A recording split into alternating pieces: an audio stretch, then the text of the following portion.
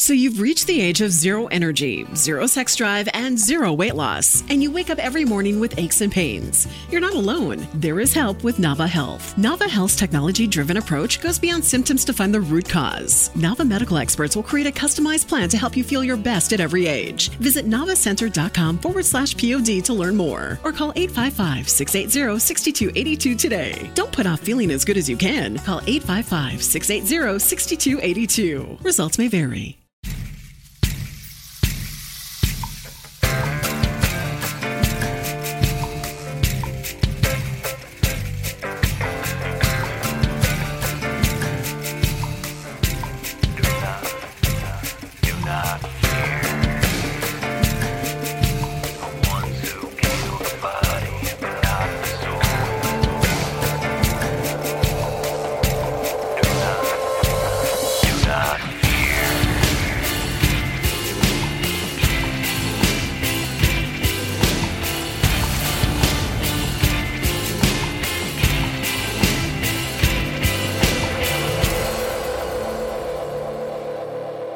If you thought last week's episode was a good representation of how the same facts can be spun into different narratives during direct and cross-examination, as they say, you ain't seen nothing yet.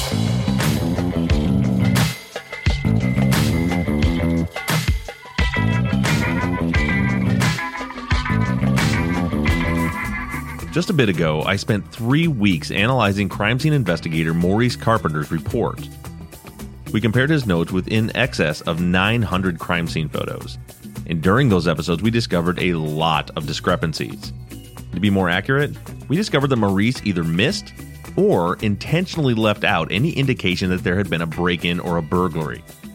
My opinion was that the report was intentionally misleading.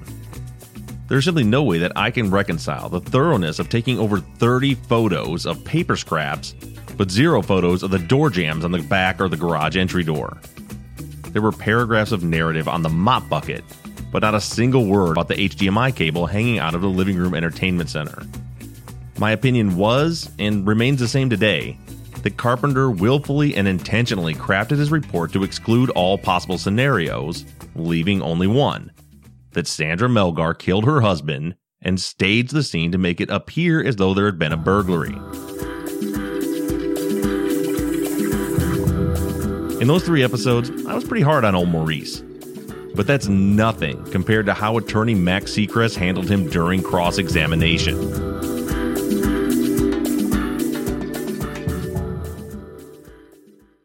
Texas Ranger James Holland is a legendary interrogator. They call him the serial killer whisperer. You can't hide those indications, and that's why yesterday I knew that he did it. But now, shocking interrogation tapes reveal how the super cop really operates. And that's why they asked me to come in, because I'm special. From Something Else, The Marshall Project, and Sony Music Entertainment, this is Smokescreen. Just say you're sorry. Listen and follow on Apple Podcasts, Spotify, Amazon Music, Stitcher, or wherever you get your podcasts. You've seen the film. You know the game.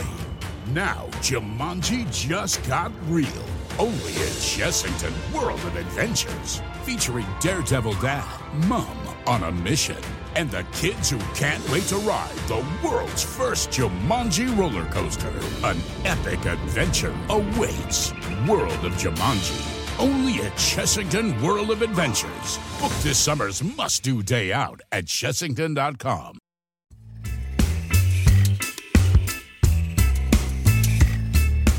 Back in August of this year, I invited prosecutor Colleen Barnett on the show to explain the case against Sandy Melgar. During that interview, I basically gave Colleen a free forum to present her case, unchallenged by me. At that point, I was really in no position to argue. I didn't have most of the case file or the crime scene photos, nor did I have the trial transcripts. I basically had to take her at her word. But, as promised, nearly 3 months later, I've had time to do some fact-checking. Throughout today's examination of Maurice's testimony, I'm going to be mixing in some clips from Colleen's interview on our show. Sandy's case has been featured not only on our podcast, but also on Dateline NBC, Discovery ID's Deadly Women, various news outlets, and there are a few more projects in the works. Basically, this has become a PR campaign for Colleen Barnett. She's told her version of events to literally millions of people, painting Sandy Melgar to the world as a ruthless, brutal murderer, And to date, her story has gone largely unchallenged.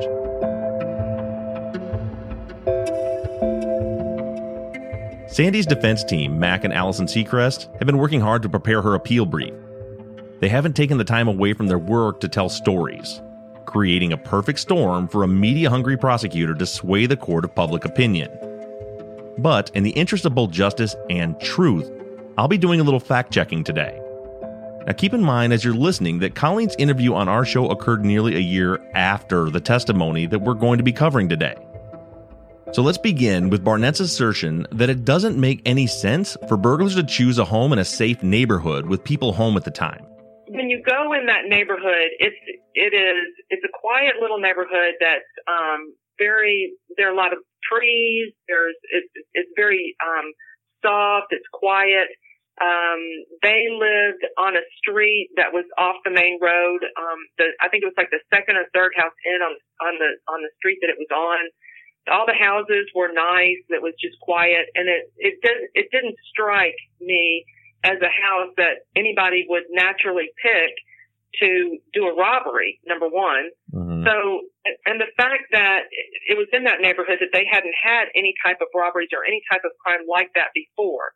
And when you have to think about what a person who wants to go and try and burglarize that house, what they're looking at, the Melgars, according to Sandra, were awake, and it was like, I think, midnight or 1 o'clock in the morning.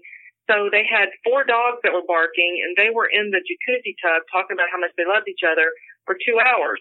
Why would a burglar go into a house in that neighborhood where the people were not only there, but they were awake and had barking dogs? That doesn't make sense. Now, let's contrast that with this news report discussing a burglary that occurred in the same district just 5 days after Jim's murder.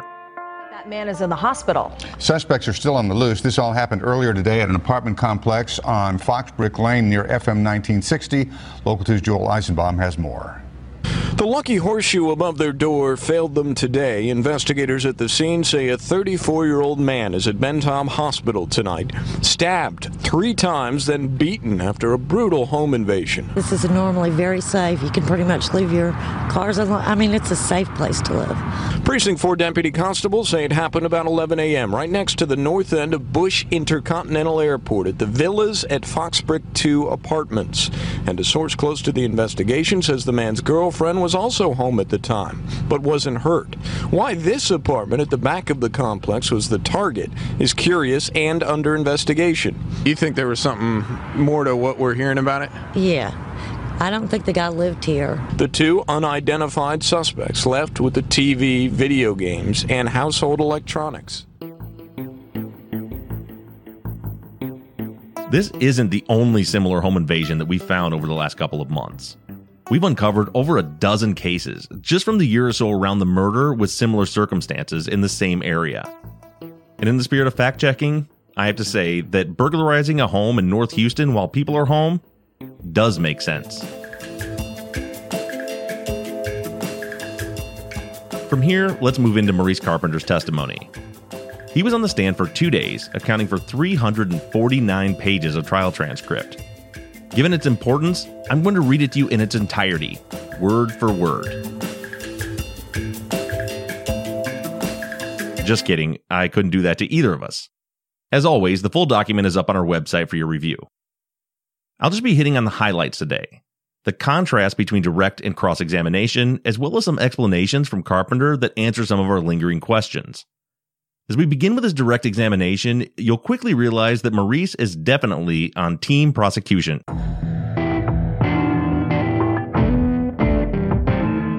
Direct begins with the usual reciting of Carpenter's resume. At the time of trial, he had 12 and a half years of experience as a CSI, which translates to about 8 years of experience at the time of Jim's murder. By trial time, he'd been working with the sheriff's department for 26 years. He's been trained in forensics, DNA collection, fingerprint identification, blood spatter analysis, etc. Basically, everyone agrees he's qualified as a crime scene investigator.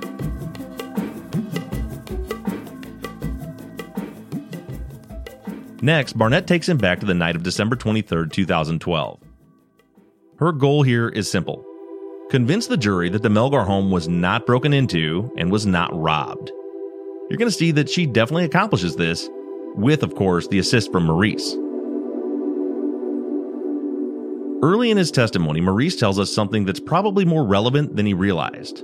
Quote, "When we arrive at scenes, we're given a brief synopsis of what occurred, so we know what types of evidence to look for. So we know what's important when we start searching the scene ourselves." Now, that statement isn't particularly damning. I mean, of course the officers on the scene are going to brief him. But later he adds to that by explaining that the detectives that are back at the station interviewing Sandy called him several times to tell him what he should be looking for. Again, pretty much routine. But Carpenter's report was anything but routine. It's clear to anyone reading it that he wasn't doing what CSIs are supposed to be doing, investigating the scene in an objective way and letting the evidence speak for itself. He was doing exactly what he said he was going to do in that statement, only looking for items that he, quote, knows are important, end quote. Colleen continues on to ask Maurice why he took 956 photographs of the crime scene. He says that he's, quote, known for taking a lot of photographs at crime scenes. So taking a lot of pictures is apparently Maurice's move. But I couldn't help but wonder, is he also known for taking pictures of things that don't fit his theory? But Max Seacrest will get to that in Cross. He goes on to explain that he dusted for fingerprints in several locations around the house, primarily the door frames. We find out that he didn't check for Jim's fingerprints on the glass on the treadmill, which I found disappointing because that could have gone a long way toward proving or disproving Sandy's recollection of the events of that night. Nonetheless, no dice on the glass. Carpenter did, however, take a lot of DNA swabs. When asked why, he explained that even though he was given information about what the detectives thought happened, he still always explores other possibilities. Quote, "We actually let the evidence tell the story of what occurred," end quote. At this point, Colleen circled back and made sure that the jury knew that Carpenter was unbiased and doing his due diligence. She asked if he had his mindset on a particular theory when he was investigating. He assures her, and the jury, that he did not. Now, I don't know if the jury was buying it, but after reading his report, I beg to differ. Then comes the very long process of Barnett introducing the crime scene photos. She brings them in batches, and Carpenter explains them as she goes along. Our first stop is Jim's truck. This is one of those lingering questions that I mentioned earlier. There was no indication in his report that Carpenter bothered to investigate or process the truck. No photos of the interior, and, like I said, really no mention of it at all. The frustration lies in the fact that there was an opener for the right side door of the garage in the truck. This could be a possible explanation as to how it got opened. Maybe someone opened the truck door, reached in, and pressed the button. Easy enough. But, according to Carpenter, quote, it was locked. And, quote, there were no signs of forced entry into the truck. He doesn't explain how he knows that, or why it's not in his report, but we'll have to wait for Cross to answer those questions. Barnett didn't pry. Next, we move on to the front door. There are a lot of pictures of it admitted into evidence. Carpenter explained why these photos are so important. He says that he was documenting the door, the lock, and the jam so that he could show that there were no signs of forced entry into the front door. When asked what signs to look for concerning the forced entry, he replies, quote, generally broken, splintered wood and pry marks around the door lock, end quote. It's a good explanation, and it makes complete sense why it took 10 photos to prove that the door had not been forced. He explains that you really can't tell without looking at the jam. But then he moves on to the back door. Barnett isn't quite as in-depth with this one. She shows one picture and asks, did you take pictures of the back door of the residence? Carpenter, yes. So, sounds legit. Although we know what the jury didn't know. Carpenter never took any photos of the back door jam like he did the front door, and definitely didn't mention the split wood and the scratch marks near the knobs.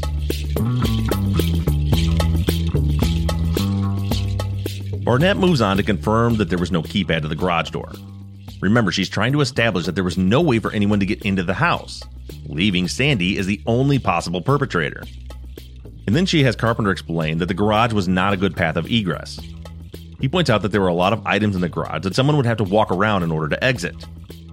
The same items that physically disabled Herman Melgar was able to navigate in the dark that evening when he went through the house to open the front door. But hey, that's none of my business.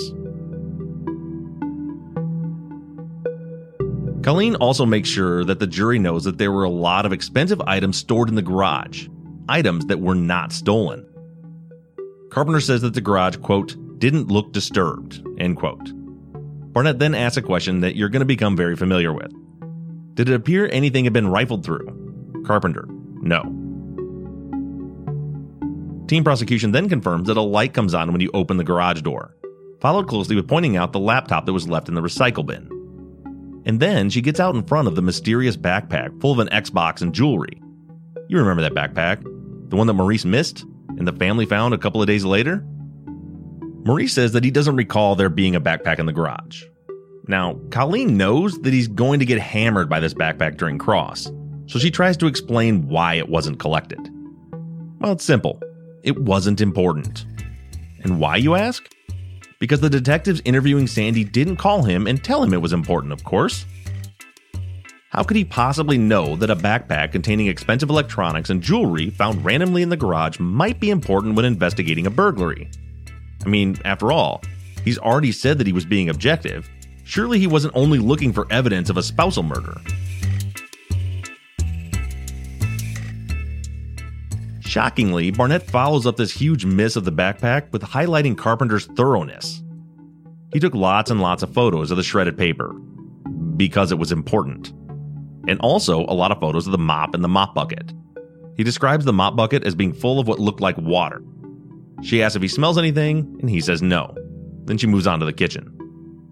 Quote, did you see anything like were any pots broken or thrown on the ground? Any type of disarray? She really likes that word, disarray. Then Carpenter replies, no. She asks about the cordless drill on the chair in the kitchen. Easily stolen and transported? Yes.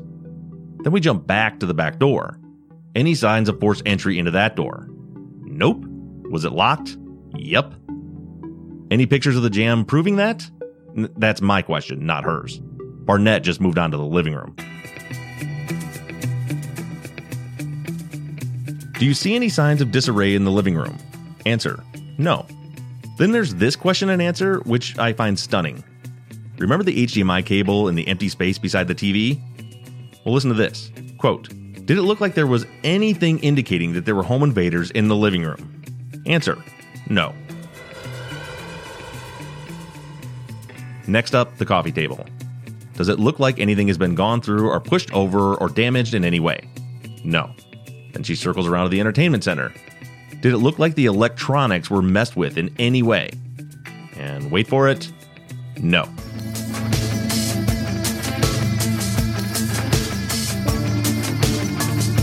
Let's not fret here. Carpenter does add to his denial of anything being, quote, messed with. Quote, there was one cord coming out of the television, but beyond that cord hanging down, it didn't look like they were tampered with, end quote. Barnett follows up with, quote, did it look like they had been moved or attempted to get out? Carpenter, no. So basically, nothing to see here. Let's move on. Which is exactly what Barnett does. The two go on to talk about the knife in the kitchen drawer with the same brand name as the one found in the tub. Then we focus on the tub knife for a bit. Carpenter describes the biological material found on the tub knife, and then we jump into what he calls the southeast corner bedroom, also known as Liz's old room. You remember Liz's room? The one with the drawers pulled open, the poster torn off the wall, and the jewelry scattered on the dresser and the floor? Yeah, that one. From the transcript, Barnett, was there any signs of disarray in this room? Carpenter, no. Maurice does go on to say that there were, quote, a couple drawers slightly pulled open, but Colleen is ready for this. Question, have you been a CSU investigator on robbery cases? Answer, yes. Or home invader cases? Answer, yes. And do you see drawers pulled out, things like that? Yes. Do you ever see anything like this? Answer, on typical home invasions, the drawers that are pulled out are usually pulled out all the way, or there's usually items strewn about the room. There's mattresses turned over. Usually the whole room is in complete disarray. Things are turned over. This room appeared to be very neat with only a couple of drawers pulled out. It didn't seem rifled through. Question, do you sometimes see drawers pulled all the way out and dumped and dropped? Answer, yes. Did you see that in this case? Answer, no. Now, the funny thing about this, and I'm certainly no expert, although I do listen to Real Crime Profile, is that it's always been my understanding that things like mattresses flipped over and drawers dumped out is something that is an indicator of a staged robbery, not an actual robbery. Real burglars just take what they want and get out. They don't expel the wasted energy necessary to completely flip a mattress over. But, like I said, I'm no expert.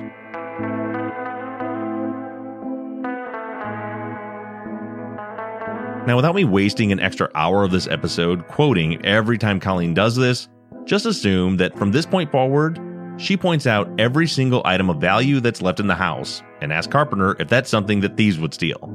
And he always agrees, so that'll save us some time. And also, in the spirit of time saving and limiting repetition, here's a quick rundown of this non-burglarized house. Carpenter states that every single room in the house is in fact not in disarray or rifled through. But always with the afterthought of, well, there was this one thing, but hell, the mattresses weren't flipped over, so...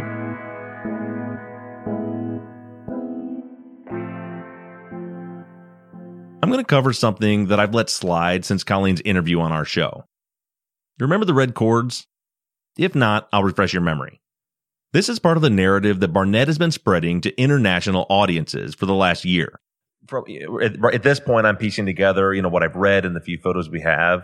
They said there was like a red rope that was described as being around Jaime's chest. Was that correct? Yeah, it was laid on top of his chest. It wasn't like behind him, and it wasn't a rope. It was like a cord. Okay. It was about the size. It has the width of a jump rope, like one you would buy at Target or something. Mm-hmm. So it wasn't very thick, and it matched another red cord that was in a different bedroom's closet. Okay. That had to be something that the burglar got from inside the house. It's not a rope, it's a cord, and it, quote, matched the other red cord found in the closet of another bedroom. Now, Colleen has seen and handled both of these, quote, cords before the trial. And I'm going to let you in on a little secret. First of all, the item that was laid on Jim's body, the lasso, was not a cord. It was absolutely a rope. It's actually a heavy rope. It looks to me to be about a half-inch diameter braided rope with a white core. It's the type of rope that we would use for rope rescue at the fire department. Now, the cord that was found in the closet of the other bedroom, on the other hand, that one is not a rope. Not even close. And it is most certainly not a, quote, match to the rope found on Jim. We have a photo of the red cord in the evidence room. It's small. Some might say tiny. It's so small that when the photo was taken, the photographer put an ink pen next to it for comparison. The cord is about half the diameter of the pen. This so-called cord is actually a dress strap. Very thin, less than a 1/4 inch in diameter, and it's made of a silky satin-like material. It's not thick, it's not braided, and the only characteristic it shares with the rope on Jim's body is that it's red in color.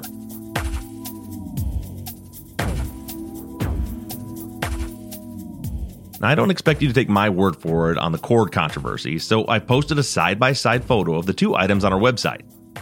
Then you can tell me if you think it was an honest mistake to refer to these two items as matching. And for those of you that think maybe I'm being a little rough on Barnett, this is the deal. I gave her the opportunity and the respect to come on the show and make her case. And I appreciate her taking the time to do so. However, I expect the same respect in return. I don't care if you're an offender in prison serving a life sentence, a defense attorney, some Joe Blow off the street, or even a prosecutor. If you choose to come on this show and lie to my audience, I will call your ass on it every single time. No one gets a free pass. Just ask any one of the convicted people that I've worked with what rule number 1 is. Do not lie to me.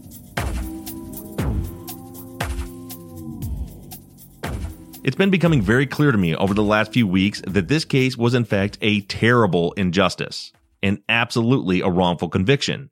And worse yet, I'm starting to think that it wasn't an accident. I hope and pray that our Houston listeners are taking note and fact-checking me, and I hope you remember this come election time.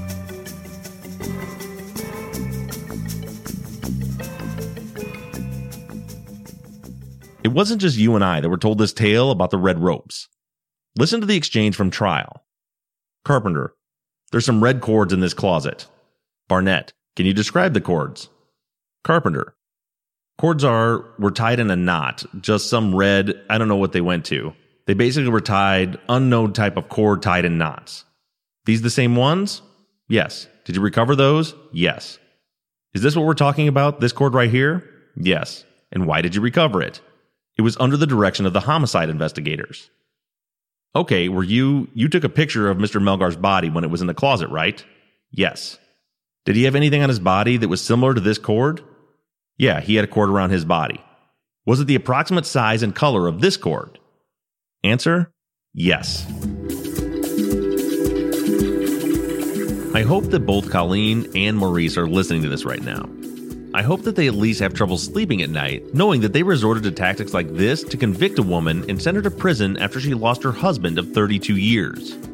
Now, I'm not saying this red rope garbage was the sole factor used to convict Sandy. But what I am saying is that if you have a strong case, even just a good case, then you should be able to walk into a trial and present the facts to the jury. If you have to resort to this kind of dishonesty, there's only one reason for that.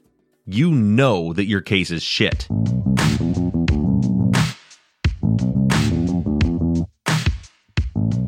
All right, rant over. Let's get back to business. 55 pages into Carpenter's testimony, he reveals something that could prove to be very important. Remember when I was interviewing Maria Melgar? I asked her if the dogs were loose in the house. She said no, and then Marissa corrected her. She said something to the extent of, remember they were in the living room? Maria did seem to remember, but when I asked her if all 4 dogs were loose, she wasn't sure. She remembered seeing dogs, but wasn't sure about all 4 dogs. Now, Sandy said that all 4 dogs were outside when they got into the tub, and Jim got out to lock them in the office. This is a crucial element of our timeline. We speculated about whether intruders could have entered the house when Jim opened the door to let the dogs inside. But after reading Maurice's testimony, I think Jim was retrieving the dogs 2 at a time, and was interrupted during his second trip to the back door.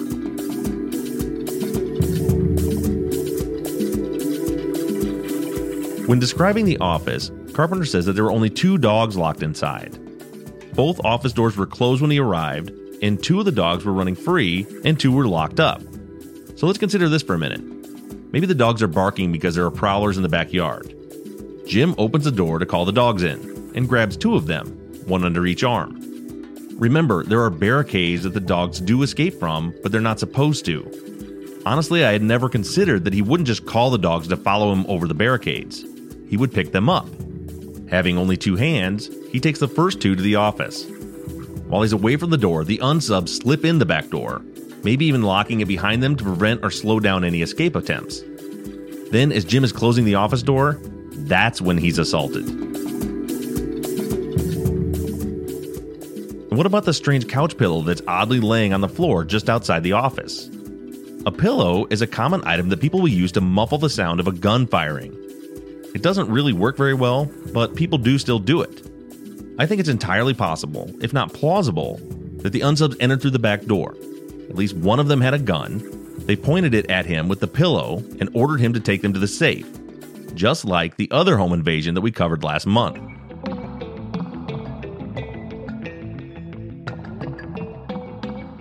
Remember that I mentioned at the beginning that Carpenter is trained to analyze blood spatter? 76 pages into his testimony, he talks about the blood on the dining chair, the one that was found outside the closet. He described it as being a combination of transfer blood and drip blood, which I agree with. Couple that with the fact that Jim has no sharp force injuries on his back, and I think this furthers the theory that the blood on the back of the chair didn't come from Jim sitting on it while he was attacked. Rather, it came from the killer after the stabbing occurred. It's Jim's blood, but it didn't come from Jim.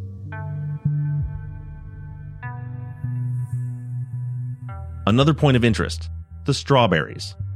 Sandy says that she ate 1. Now, there's been much discussion on the fan page as to whether the crime scene photos support that. It's hard to tell because we don't have a good angle into the bowl. But Carpenter answers this question for us on the stand. During direct, he says, quote, "They appear to be eaten," end quote.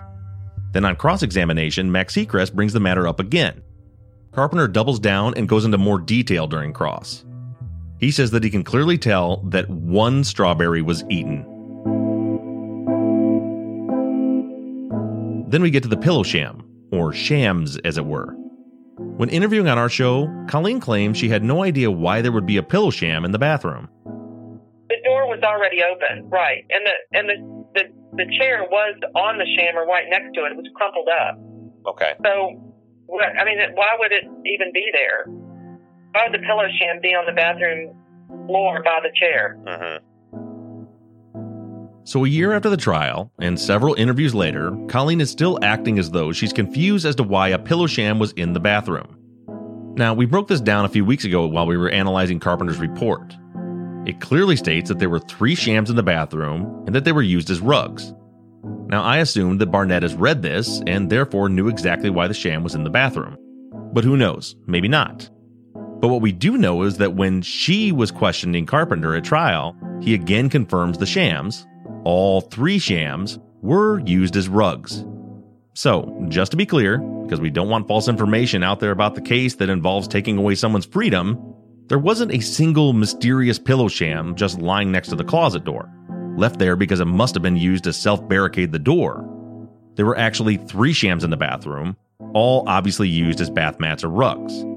And we also get a better view of the sham in one of the exhibits, and it is most definitely not under the legs of the chair. It's bunched up beside it. You know, like it was sitting in front of the sink when the chair was pushed into it by Herman. We're going to wrap up the direct examination with this next little nugget. There's a little more after this, but it's just more of the same. No disarray and valuable items that were left behind. But this section I'm about to read to you is one of my favorites. Last week I told you that I liked Mac Seacrest. I like his style.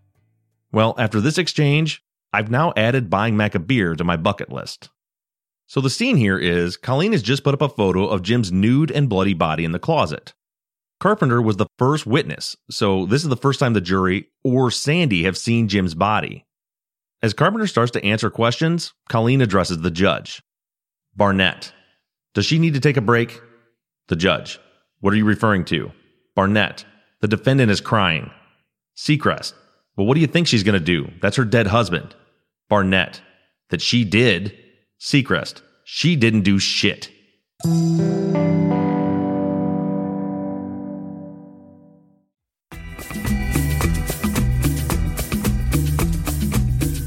As we move into Carpenter's cross-examination, we still have 214 pages of transcript to cover. Max Seacrest really takes his time exposing Maurice Carpenter for his biased investigation into the Milgar murder. Mac is a master of the set-him-up and knock-him-down approach. He begins cross with the usual pleasantries, and then spends a fair amount of time painstakingly forcing Maurice to explain the importance of a thorough investigation and documentation of a crime scene. There's a lot of, why would you take so many photos, type questions. And Maurice sets his own trap with his answers. Mac begins his attack with some light jabs. He shows Carpenter some crime scene photos of the Melgar street on the night Jim's body was found. He has Maurice note that all the other houses were pretty well lit, most shining bright with Christmas lights. Jim and Sandy's house was most definitely the dark place in the neighborhood, considering the fact that they don't celebrate Christmas. Of course, what Mac is doing here is demonstrating why this house could have been a target. Next, Seacrest tries to connect Carpenter to disgraced detective Sean Carazal. You'll remember that after Carazal served as lead detective in the Melgar case, he was terminated after being caught backdating a warrant on another case. But Carpenter's resisting. He insists that Detective Doucet was his main point of contact. Quote, I didn't speak with Sean Carazal too much. I spoke with Sergeant Doucet mostly. End quote. Now, Mac is pretty coy throughout his cross-examination. He politely asks a lot of questions that he knows Carpenter cannot or doesn't want to answer. He knows that he won't get straight answers, but he wants the jury to hear the questions. I particularly enjoyed him explaining Carazal's position in layman terms. Quote, so he's the number one enchilada. He's the one that's in charge. End quote. On page 192, Mac continues with the Carazal setup by asking Maurice if just any old person can collect evidence from the crime scene, followed up with having Carpenter explain the collection and documentation procedures. Now, this won't come to its fruition until days later, when the defense called Carazal to the stand. The state chose not to put the lead investigator on the case up in front of the jury. When you read the transcripts, you're going to see Mac repeatedly bringing up Sandy's booty socks that she was wearing on the night that she and Jim were found. Spoiler alert, this is what he's getting at. Sean Carazal collected her socks on his own. He never documented the evidence, and they were eventually found in a file cabinet in his office after he was fired.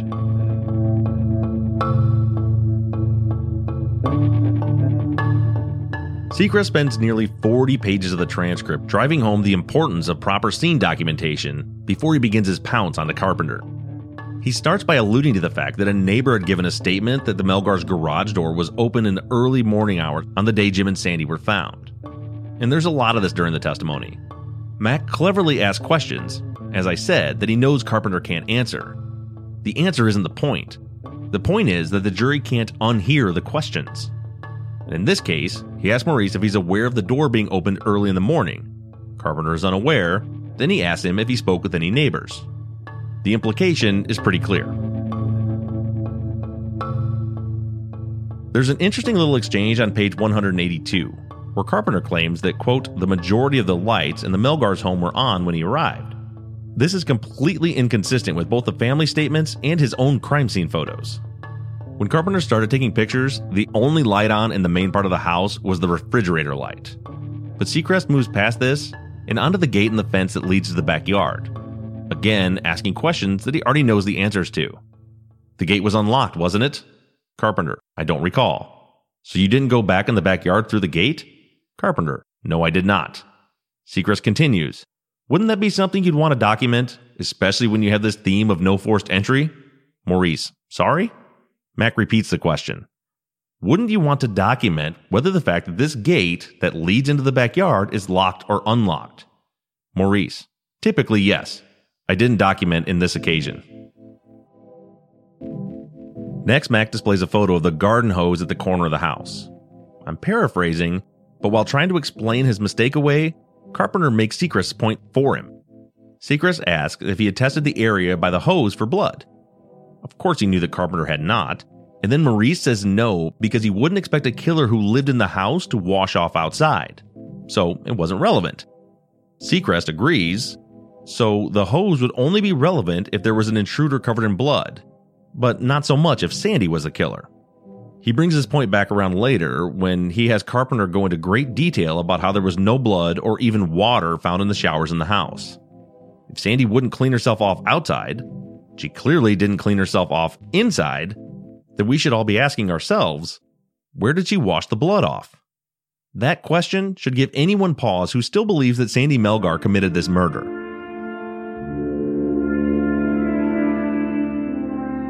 Next, Seacrest moves on to Jim's truck. In this exchange, it becomes very obvious that Carpenter didn't actually inspect the vehicle. Mac reminds him that the day before he testified that he personally inspected the truck and it was locked. Carpenter answers simply, quote, the truck was locked. Mac, yes, I'm sorry. What I'm saying is, if you personally inspected Jamie Melgar's truck and it was locked. Carpenter, yes. Maurice has no explanation as to why he didn't document the inspection on his report or with photos.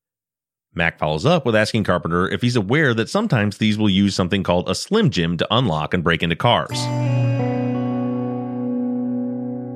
Next comes the mystery backpack. Mac starts off by pointing out that despite the items that remained in the garage, Carpenter has no way of knowing if anything was actually missing from the garage. He only knows what's left there. Then he gently slides towards the backpack. He displays a photo of the recycle bin containing the Toshiba laptop. The backpack is actually visible in this photo. Carpenter confirms that he collected the laptop as evidence. Now, the jury doesn't realize it yet, but he just admitted that he was collecting a piece of evidence 6 inches away from the backpack containing items from inside the house. He even took a photo of the backpack without even realizing it.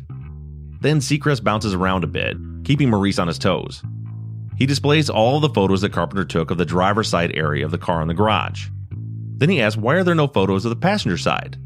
Maurice, of course, can't recall. He can't recall a lot during cross-examination. Then comes the usual setup. Why did you take so many photos of the other side? Because it was important to document everything? And then finally, Mac drops the hammer. He displays the photo taken by a second CSI team of the backpack in the garage from December 26. Then a blown-up version of his own photo of the recycle bin, highlighting the backpack that he missed, in the same location where it was found 2 days later by the family. As a brief aside here, it's kind of funny to read this testimony if for no other reason than to see how Mac is getting under Colleen's skin. She continually objects and has to be prompted by the judge to explain her legal reason for objections. From the transcript, Here they're discussing the photos of the passenger side of the car that everyone knows don't exist. Carpenter: I don't have memory of that exactly, but I would have to review the photos to be sure. Mac: That's fair, and I'm sure Miss Barnett will show you that photograph if she has it. Barnett: I object to that. If defense counsel wants to show his photos, he can do so. That's improper. Judge: What's your legal objection? Barnett: My legal objection is that that's not fair to get from me. Your Honor, I object!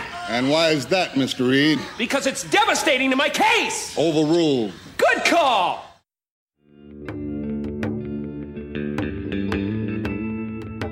Next, we move on to the locks on the doors. Mac focuses on the entry door between the garage and the laundry room. Now, we know, because we actually interviewed the family, that lock hasn't worked for years.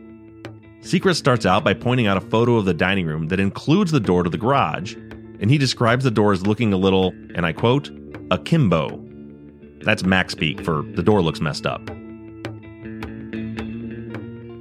Then, Mac proceeds to make Maurice Carpenter look like a complete incompetent ass.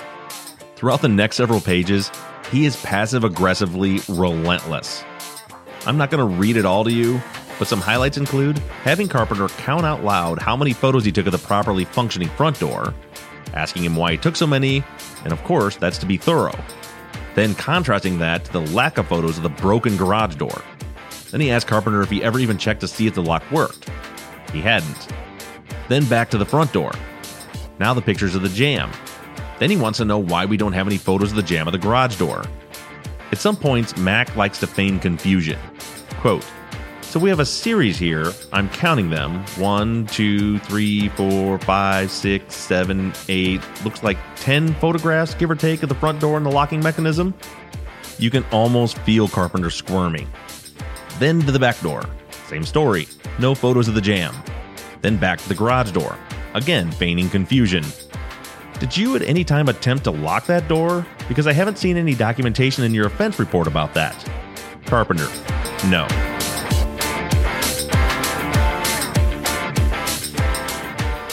Next, Mac moves on to the mop bucket. It seems for a moment like Carpenter's off the hook for the door, but really he's not. Mac points out the 9 photos that Maurice took of the bucket. Quote, oh, so that piqued your interest. Clearly the garage and back door did not pique Carpenter's interest, but that didn't stop him from stating under oath that there was no signs of forced entry. Seacrest does spend a bit of time actually focusing on the mop bucket. He kind of had to, because during direct, the jury may have been left thinking that the mop was used to clean up the crime scene. He asked Carpenter if he smelled anything in the water. He's alluding to bleach here. Quote, I couldn't smell anything. I have a very poor sense of smell, end quote. Mac, okay, but at any time did you think it would be important to your investigation to get anyone else that had a better sense of smell to take a whiff? Turns out he didn't. Next, Seacrest points out that there was a lot of dog pee and poop in the office, and he does so in his usual colorful style. I don't think Maurice was impressed. From the transcript, that looks like to be kind of a diaper on the floor of the what appeared to be the study in the house, Deputy Carpenter. Answer, yeah, kind of like a pee pad for dogs. Question, and we can see the suspect, the probably number 1 peer, looking at us. What is it, a Chihuahua, or what is that? I don't know what breed it is. We can agree it's not a Rottweiler, can't we? Correct. It's not a German Shepherd? Right. Okay, they had 4 little Yip Yap dogs in the house? I don't remember. More than 1? There was more than 1. Okay, and probably because they had bodily functions, that looks like the aftermath of that. And I believe you testified to the fact that you could kind of smell poop and urine when you went into that room. In that room, yes. Notwithstanding your poor sense of smell. You could figure that out, right?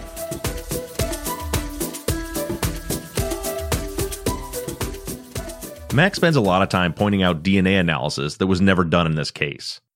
Some glaring examples include the laptops, some of the jewelry, and most importantly, the clothes that Sandy was wearing.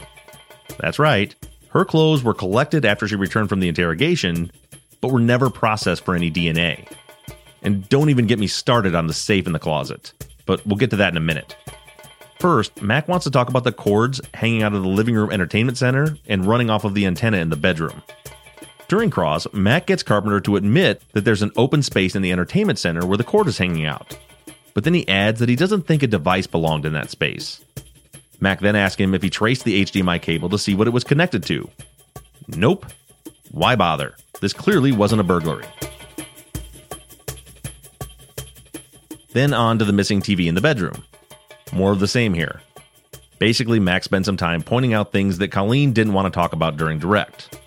No disarray, nothing to see here. That was pretty much the theme. Seacrest points out the flaws in that testimony. Carpenter says that he doesn't think the jewelry and empty boxes in the bathroom counter looked ransacked. Mac points out a candle that's knocked over onto the floor right next to the counter. Carpenter says the drawers in Liz's bedroom didn't appear to be picked through. Mac then points out the books that were placed on the bed right next to the drawer containing the Xbox games and DVDs.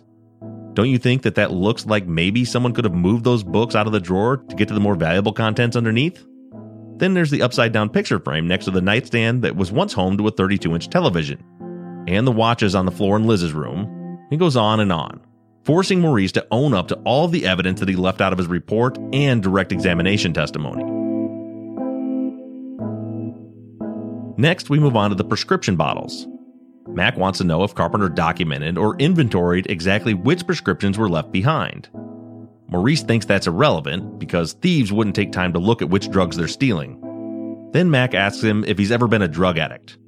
Maurice says no, and Seacrest asks if he thinks maybe a drug addict might want to actually know which drugs they're stealing. To get what they really want. Carpenter doesn't get to answer that question. Barnett objected.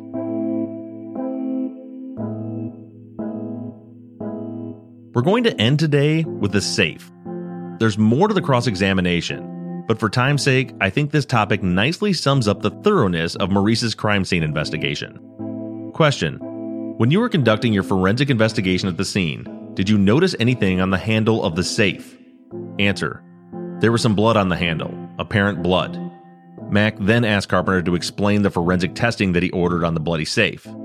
There's a lot of back and forth about what, quote, processing means, basically checking for fingerprints and swabbing for DNA.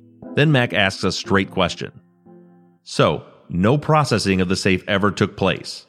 Carpenter: no. So apparently, Sean Corozal, at some point about 2 months after the murder, went back and took photos of the safe handle. The family believed that there was what looked like a fingerprint in the blood. Those photos lay dormant for 4.5 years, before Barnett finally asked Maurice to take a look at them about a month before trial. And according to him, there were no identifiable prints. When reading this next bit, I feel like Mac is actually pissed at this point. He asked Carpenter if he collected the safe as evidence. Did you pick it up? Do you know how much it weighs? Do you even know if it was bolted to the floor? Carpenter is clueless. Then this from the transcript. Prepare to have your head explode. Question: so what appears to be blood on the handle of the safe 2 feet from his body and no one swabbed it for DNA, is that your testimony? Answer: not to my knowledge, yes. Question: do you think that was handled appropriately? Maurice's answer: the blood on the safe would have probably been Sandra Melgar's. So if that would have been swabbed, it would have just been Sandra Melgar's blood on it.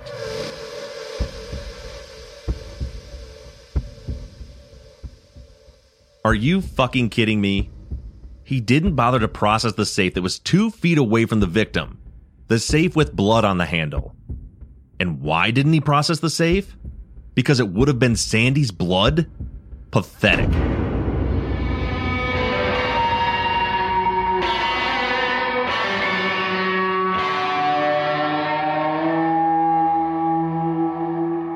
The good news about Maurice's testimony is that Mac scored some huge wins. Here's a quick breakdown. There were clearly a lot of indicators on the crime scene that this was in fact a home invasion. No one, Sandy or otherwise, cleaned themselves up in the house. The showers and sinks were dry and showed no signs of being cleaned up. Sandy's hands showed no signs of injury other than a very small scratch on her left thumb. Carpenter's conclusion that there was no forced entry into the house was proven to be based on speculation rather than actual investigation. And just in general, Maurice did a piss-poor, inadequate, biased job of investigating the crime scene. But the bad news is that Carpenter was the very first person to testify. What seems like a big win was obviously forgotten by the jurors by the time they retired for deliberations the next week. Otherwise, how can anyone possibly explain how Sandy stabbed her husband to death, never washed any blood off of her body, and it was found the next day, bound and barricaded with soiled underwear, without a drop of blood on her?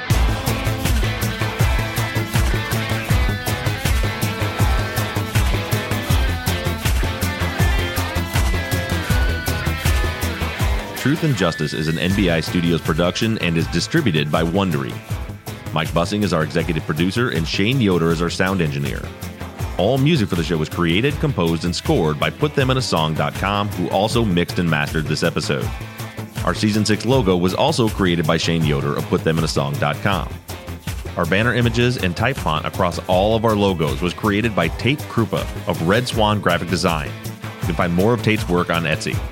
Thank you to Katie Ross of CreatedInTandem.com for designing, creating, managing, and maintaining our website, Truth and Justice Pod, where you can view all photos and documents discussed in every episode. Thank you to our transcription team, Britta Bliss, Sarah Colby, Rachel Timberman, and Liz Rose. And as always, thank you to all of you for all of your engagement and support. If you like the show and you'd like to support us, you can do so in a number of ways. To financially support the show, you can go to patreon.com/truthandjustice. On the Patreon page, you can pledge as little as $1 per month, and we also have reward levels on the Patreon that include access to behind-the-scenes videos of the tapings of our Friday follow-up episodes, Truth and Justice Army t-shirts and hats, and even the opportunity to co-host one of our Friday follow-up episodes. You can also help us out by going to iTunes and leaving us a 5-star rating and review. And lastly, you can always support us by supporting the companies that sponsor this program. But the most important thing that you can do is engage in the investigations. You can keep in touch with us through our email at theories@truthandjusticepod.com. You can like our Facebook page or join in on the conversation on the Truth and Justice Podcast fans page. And for all of you tweeters, you can connect with us on Twitter. The show's handle is @TruthJusticePod, and my personal Twitter handle is @BobRuffTruth. And for more personal interactions, feel free to follow me on Instagram @TruthJusticePod. Don't forget that we always have our 24/7 voicemail line open for questions, comments, or tips on our cases. That phone number is 269-224-2833.